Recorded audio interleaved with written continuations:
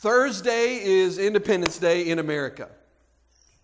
It's a day that we celebrate our nation, we celebrate our liberty, and I stand up here to say without reservation that I believe with all my heart this country is the greatest country on the face of the earth.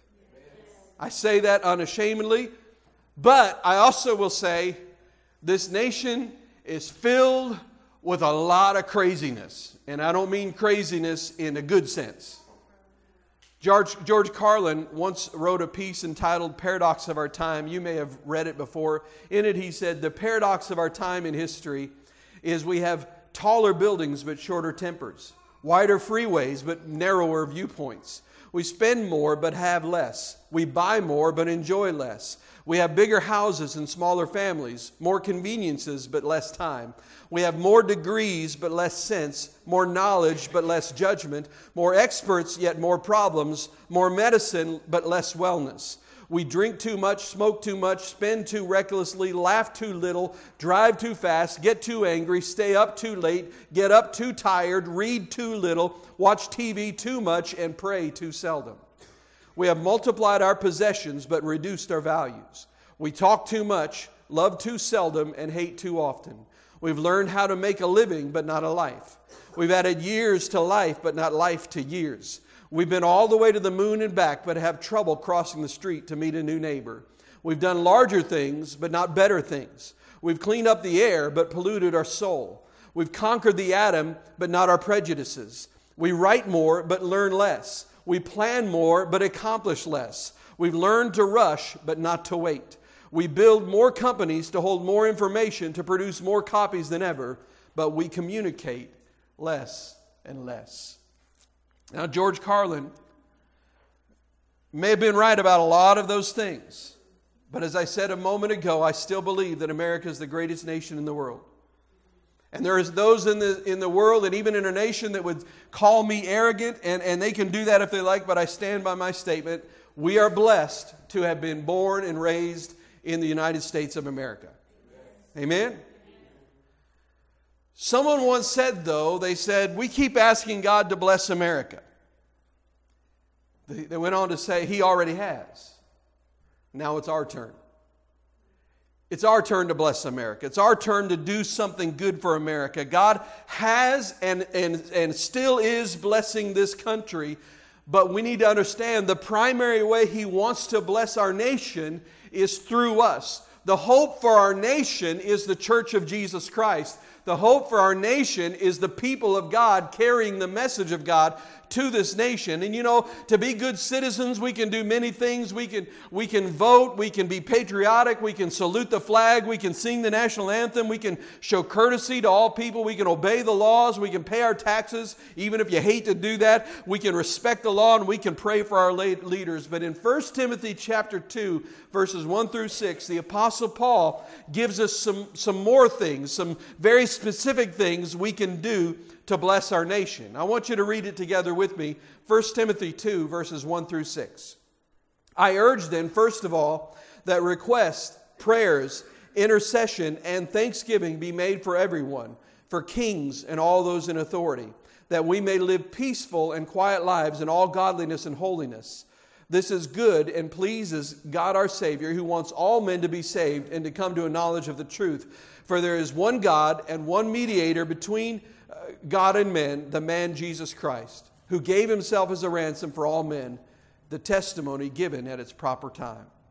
Well, I read this, and there's some things here that we see that God tells us that we can do to be a blessing to our nation. And the very first thing He says is that we need to pray unceasingly. I urge then, first of all, that requests, prayers, intercession, and thanksgiving be made for everyone, for kings and all those in authority, that we may live peaceful and quiet lives in all godliness and holiness. You know, in our nation, we're in such a place. You know, I read a little, it's not a true story, but a little story about a teacher who went into her classroom about 15 minutes before class was supposed to begin, and she caught a bunch of boys in a huddle on their knees in the corner of the room, and she went over to them and said, "What are you doing?" And one of them said, we're shooting craps. And she said, "Oh, okay, well, that's all right. I was afraid you were praying." And that's kind of the place where we are as a nation. And the reality is people huddle together all over the country. Sometimes they huddle together to play something. Sometimes they huddle together to attend some event or some sporting event. Or sometimes they huddle together to watch something like we did on the Super Bowl here. But seldom in our nation do people huddle together to attend church and to pray. And this is part of the sadness of America, because prayer is absolutely vital to the health and the future of our nation. You know, Samuel Chadwick said, the one concern of the devil is to keep Christians from praying. He fears nothing from prayerless studies, prayerless work, and prayerless religion. He laughs at our toil, mocks our wisdom, but he trembles when we pray. Andrew Murray said, the man who mobilizes the Christian church to pray will make the greatest contribution to world evangelism in history. Charles Spurgeon, who was known as the Prince of Preachers, wrote, I would rather teach one man to pray than 10 men to preach. E.M. Bounds, who wrote many, many books on the power of prayer, said what the church needs today is not more machinery or better, not new organizations or more and novel methods, but men whom the Holy Spirit can use, men mighty in prayer. He said the Holy Spirit does not flow through methods, but through men of prayer. And I will add also through women of prayer. You know, we must be a people of prayer if we're going to see a spiritual awakening across America and in our lives. And listen, if a nation ever needed a spiritual awakening, it's in the United States of America right now. And this is what God said to Solomon in 2 Chronicles 7:14. You know this verse. It says, if my people who are called by my name will humble themselves and pray and seek my face and turn from their wicked ways, then will I hear from heaven and will forgive their sin and will heal their land. Listen, we as the people of God, we need to pray for everyone who means anything to us at all, and we need to pray for a lot of people who don't mean anything to us at all. We've got to pray for our spouses, pray for our children, pray for our family members, pray for our pastors, pray for our church family, pray for our church leaders, pray for our country's leaders. We've got to pray at home. We've got to pray at church. We've got to pray while we're driving our cars. However, keep your eyes open while you're doing that one. We've got to pray while we're doing our laundry. We need to pray while we're cleaning our houses. We need to pray while we're doing our chores. We must pray when we get up in the morning, and we got to pray when we go to bed at night. We've got to pray every chance we get if we want to see our nation shaken by the power of God. Amen. But that begs the question, are our prayers effective? Well, James chapter 5 verse 16 says the prayer of a righteous man is powerful and effective, which, by the way, you say, well, I'm not a very good guy. Well, I want you to understand this. If you've been cleansed by the blood of Jesus, you are a righteous person. You've been made right with God. In 1872, the famous preacher Dwight L. Moody, he went to England, but he went there not to preach, but he went to just kind of relax, and he went to listen to others who preach. One Sunday morning that he was asked to preach in a London pulpit, but he agreed to it, but somehow just the right spiritual atmosphere was not there, and he confessed afterwards that he had never had such a hard time preaching. Everything seemed dead. He said to himself, what a fool I was to consent to preach. I came here to listen, and here I am preaching. And then the awful thought came to him that he had to preach again that night, and the only fact that kept him from breaking the engagement was that he had already given his promise to preach that night. But that night, when Moody stepped into the pulpit and he faced the congregation, he became aware of a brand new atmosphere. He said the powers of an unseen world seemed to have fallen on the audience. And as he concluded his message and offered the invitation, he said, if there is a man or a woman here tonight who will accept Jesus Christ, please stand up. And about 500 people stood to their feet that night. Now, as Paul Harvey used to say, for those that are old enough to remember, now for the rest of the story. When Dwight L. Moody preached at that morning service, there was a woman in that congregation who had a sister at home who was an invalid. She could not get out of the house. And when she returned home, she told her handicapped sister that Mr. Moody from Chicago had preached. And her sister heard this. She said, "What? Mr. Moody from Chicago? I read about him some time ago in an American newspaper, and I've been praying for God to send him to London to preach in our church." She said, "If I had known he was going to preach this morning, I would not have eaten breakfast. I would have spent the whole time in prayer." And then she said, "Now, sister, go out of the room, lock the door, send me no dinner, and no matter who comes, don't let them in to see me. I'm going to spend the whole afternoon and evening in prayer."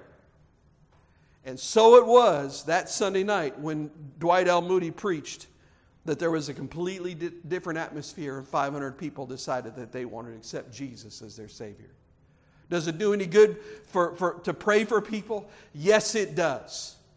That's why we invite people to the altar for prayer. That's why we send out prayer requests when we're aware of those. That's why we ask for prayer requests. And we have all seen miracles take place after we have prayed for someone over some situation. We pray because we know that prayer makes a difference. Never, ever, ever doubt the power of prayer. We must pray unceasingly for a nation. You know, this is one of the biggest problems that we have, is that we see politicians on TV. I don't know if you watched any of the Democratic debates this last week. I didn't watch them. I just knew it would be very frustrating for me. But here's our problem. This is my problem. I'm right here with you. Is that we see things on TV, we hear the things that come out of their mouths, and we get angry. And if you're like me, we even talk to our TV. Do we have any TV talkers in here? I've got some bad news for all of us. They can't hear us. But we're there talking and we're telling them we're mad, we're yelling. We might even feel like throwing things at the TV. And I believe that sometimes, all the time, the voice of the Lord is trying to break through to us and say, "Hey, listen, instead of just getting mad at those leaders of the nation, why don't we pray for them?" You know the answer? The answer is for them to get saved. That would change everything in their life. That would change their view on the world. That would change their perspective on everything. If they could just meet the Savior of the world, and instead of getting angry with them, we need to turn our anger toward the enemy of our souls and the one who's trying to destroy this nation, because our fight is not with flesh and blood. We wrestle not with flesh and blood, but with principalities and powers. Our fight is in the spiritual realm. And the only way we get into that fight is by getting on our knees. We got to pray for our nation. Second thing Paul teaches us to do to bless our nation, we not only need to pray unceasingly, but this is a good one. This is an important one. We need to live righteously. He said that we may live peaceful and quiet lives in all godliness and holiness. See, God wants us to be godly, holy people. Now, I'm going to tell you a story. I'm going to tell on myself. You ready? You ready? You gonna still love me after I bare my soul and tell a story on myself? Some of you are like, tell the story first, then I'll tell you. When we were still living in South Carolina, there was a time I had gone up to Myrtle Beach to go to the Sam's Club there, and I had gotten everything I needed. I was leaving the store. I was leaving the parking lot, and I was at a driveway, and it was near an intersection, but I had to get from this driveway, across all the traffic to get into the left turn lane at that intersection. And right by this driveway, there was a right turn lane that is often empty because there's not that many cars turning right there. And I was sitting there waiting for the traffic to clear so I could get past the right turn lane to get on over and work my way across the traffic. And meanwhile, this guy in a car behind me, he starts honking at me because he wanted to get out in the right turn lane, and I was in his way, and I'd forgotten that the road belonged to him. And so, since I forgot that, I hadn't done anything, and so I sit there, and finally the traffic cleared enough, and I got out, and I got in the next lane, and I thought, well, surely he'll understand, when he realizes I wasn't turning right, I had to get past this lane, and he pulled out, gunned it, went past me, and you know what he did as he drove past me? He told me I was number one. I think you get the picture. He gave me what we call the one-finger salute. And I remember, as soon as that happened, that just, as they say out west, that just chapped my hide. That just really struck me as wrong. And I said, not today, Satan. I didn't know Satan drove that model of car, but there he was. And I pulled out in that right turn lane behind him. And he turned right, and I turned right.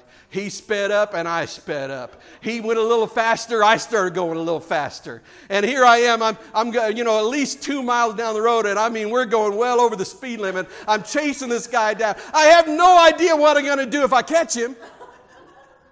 I could just, and I finally got to a place where I could do a U-turn. It didn't take, before I even slowed down, all of a sudden, the Holy Spirit starts, He's working on you the whole time. You ever been there, and I don't know how God talks to you, but He talks to me like this. He says, calm down, you big dummy. You idiot, what's wrong with you? Does the Lord ever talk to anybody? Okay, I just want to make sure I'm not the only one, because that would make me feel bad. And so I turn around and the Lord's working on me. I finally do a U-turn. I went out of my way, speeding, chasing this guy down. I could just see if I caught him what was going to happen. Headlines: local pastor arrested at road rage incident. What am I going to do? What am I going to do? But I repented as I turned around and was driving away from that, and there I was. I had absolutely lost my mind. But within moments, conviction surfaced. Why did I do that? I'm typically a calm guy. Things don't set me off like that. But for a few minutes, I was a beast. You laugh, but my question for you is, at times, are you a beast? Let me see your hand. I just don't want to be alone. See, now you have to love me because you confess to yourself. Sometimes you're a beast. At home, you don't have to raise your hand on these. At work, at Walmart, when there's one checkout line open and 6,000 people in line. While you're driving, while you're shopping. The reality is we can come to church and we can be pretty good people. We can hold it together usually for, 2 or 3 hours when we come together in church and we do pretty good. And we can walk in here and do the right things and be on the right place. But you know what? God is interested in how we act outside these walls. He's a lot more interested in how we act outside these walls than He is how we act inside these walls. And this is what Peter said. He said, live such good lives among the pagans. Notice he said that, among the pagans, among the people, that though they accuse you of doing wrong, they may see your good deeds and glorify God. Francis Chan is a great author and speaker, one of my favorites. He was flying to Africa and was seated next to a man who happened to be a Muslim. And they were talking about what they believed, and the man said, I know some Christians, and I hear their message, and it just turns me off. I'm not interested. So the conversation just sort of petered out.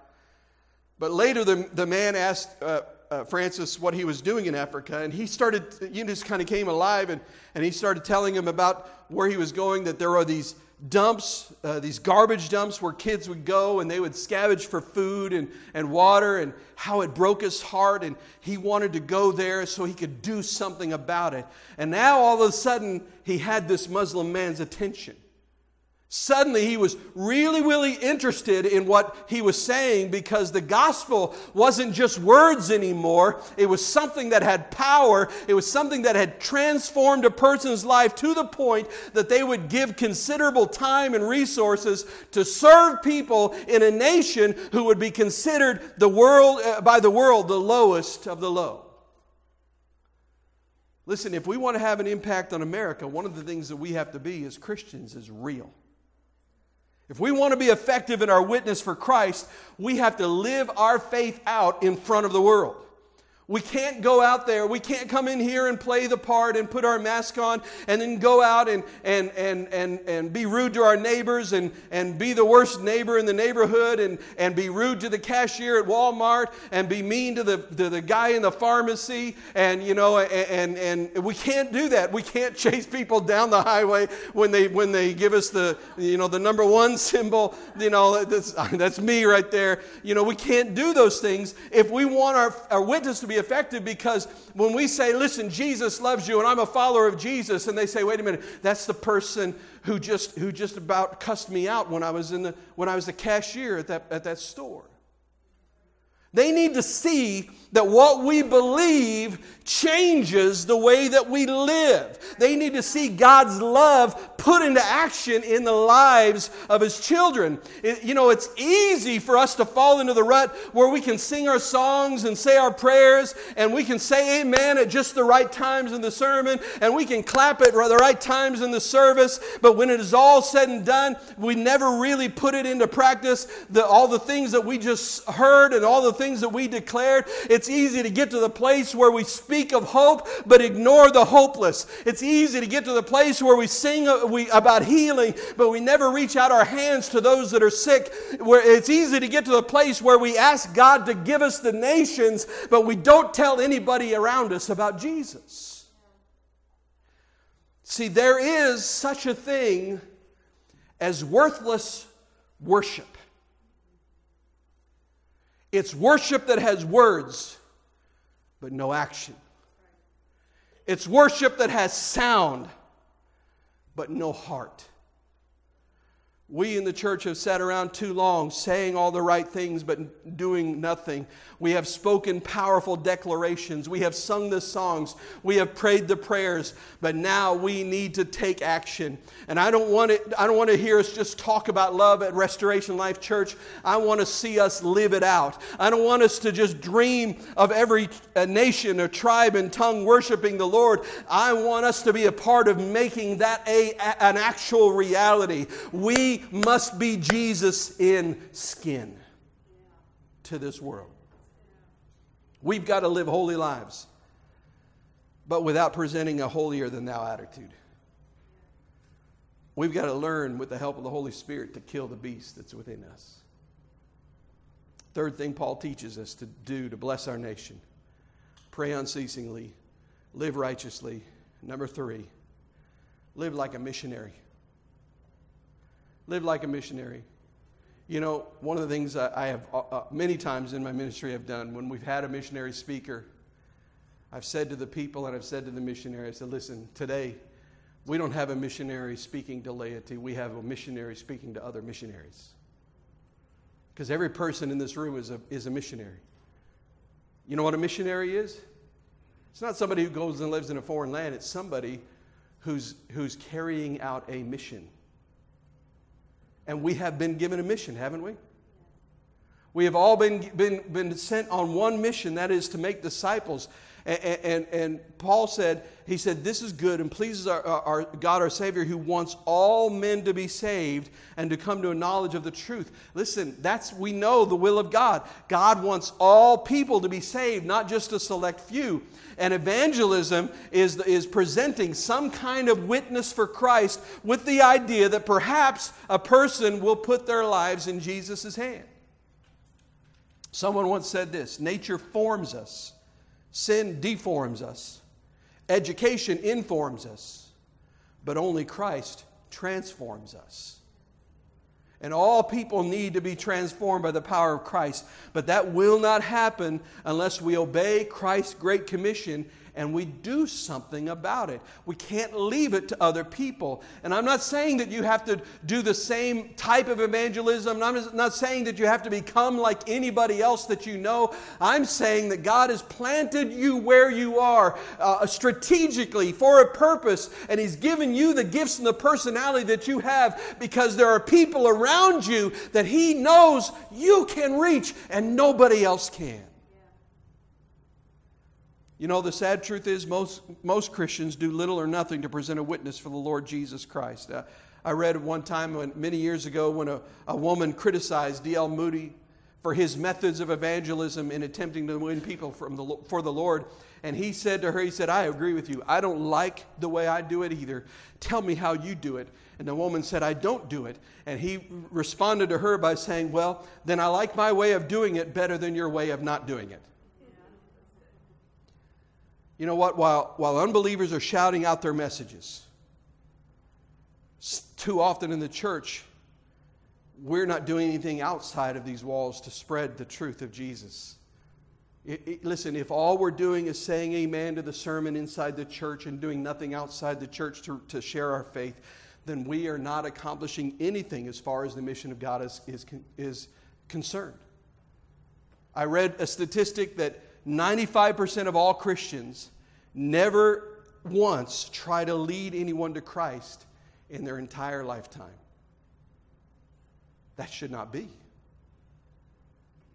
As a matter of fact, I recently read that only about 2% of Christians even invite an unchurched person to church in the course of a year.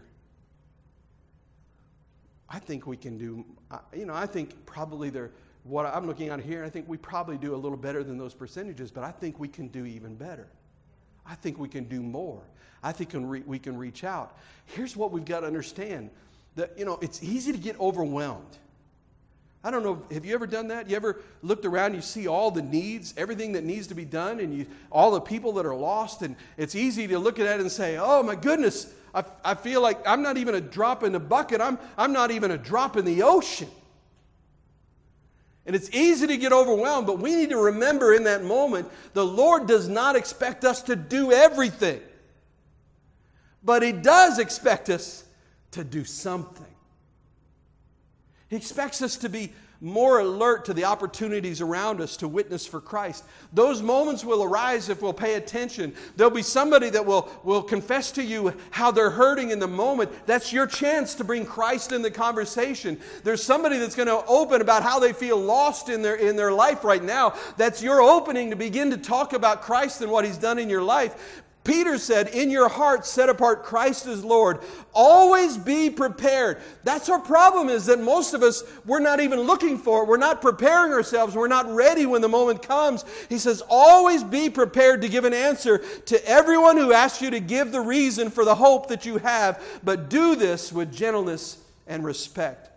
We've got to be prepared, and we've got to be alert. We've got to be listening to the voice of the Holy Spirit, because He will show us those opportunities. He will open those doors. He will present those windows of opportunity and give us the opportunity to share our faith with somebody. And in that moment, here's the part that's scary. We have to take a step of faith, and we have to be bold yet gentle and respectful as we share the good news of Jesus Christ. For a lot of us, that's the part where we stumble. We recognize the opportunity. We see that there's a door open. And in that moment, we're afraid to take the next step. I'm here to tell you, you have the power of God living inside of you. You be bold. You step through that door and say, listen, I have felt like you have felt before. I want to tell you, Jesus has changed everything for me. It's that moment where you can say, listen, I've walked through the same thing and people prayed for me and God saw me through that. I want you to know I'm going to be praying for you. In fact, can I pray with you right now? It's where you say, listen, I've been through the same loneliness that you've been through, but I've found a friend that sticks closer than a brother. And not only that, I found a brand new family at Restoration Life Church. I'd love for you to come so I can introduce you to my family, because I know they'll love you and you won't feel alone. The opportunity is there. Be bold, yet be gentle and respectful. I'll close with this. One Sunday, as they drove home from church, a little girl turned to her mother. She said, Mommy, there's something about the preacher's message this morning that I just don't understand. The mom, she was just glad that the daughter actually heard something, And so she said, oh, well, what is it? The little girl looked up at her mom and said, well, he said that God is bigger than we are. He said that God is so big that He could hold the whole world in His hand. Is that true? The mother replied, "Oh, yes, that's true, honey. That's absolutely true." But Mommy, he also said that God comes to live inside of us when we believe in Jesus as a Savior. Is that true too? And again, the mother said, "Absolutely, that's absolutely true. What the pastor said was right. That's exactly what the truth is." And that little girl just got this puzzled look on her face. And she said, "Well, if God is bigger than us and He lives in us, wouldn't He show through?"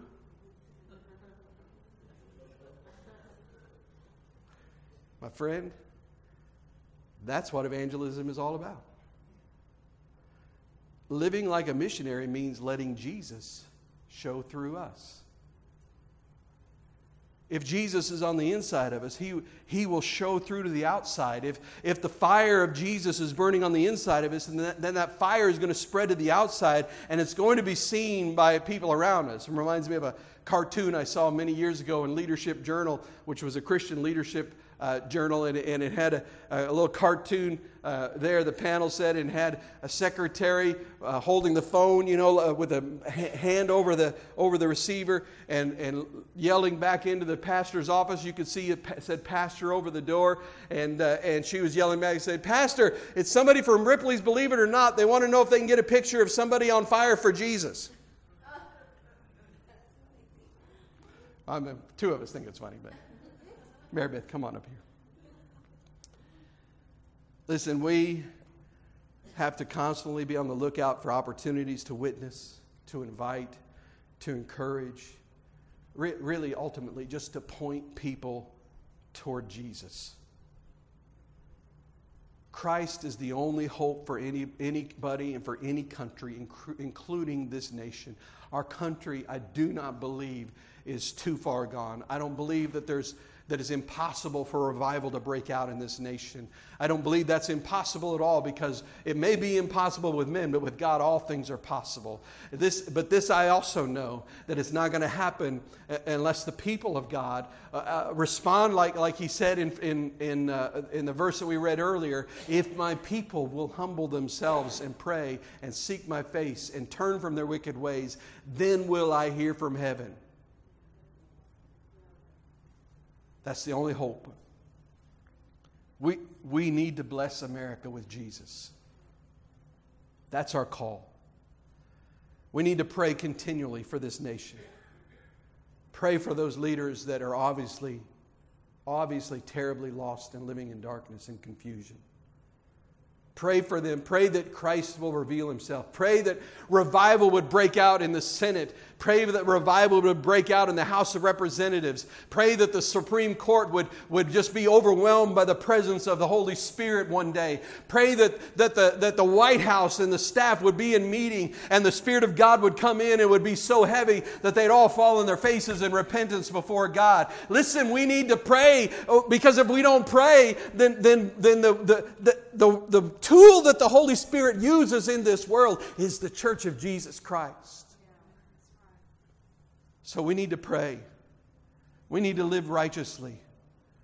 We need to make sure. And I'm not talking about trying to be perfect, because when you try to be perfect, then all you're doing is trying to put on another mask.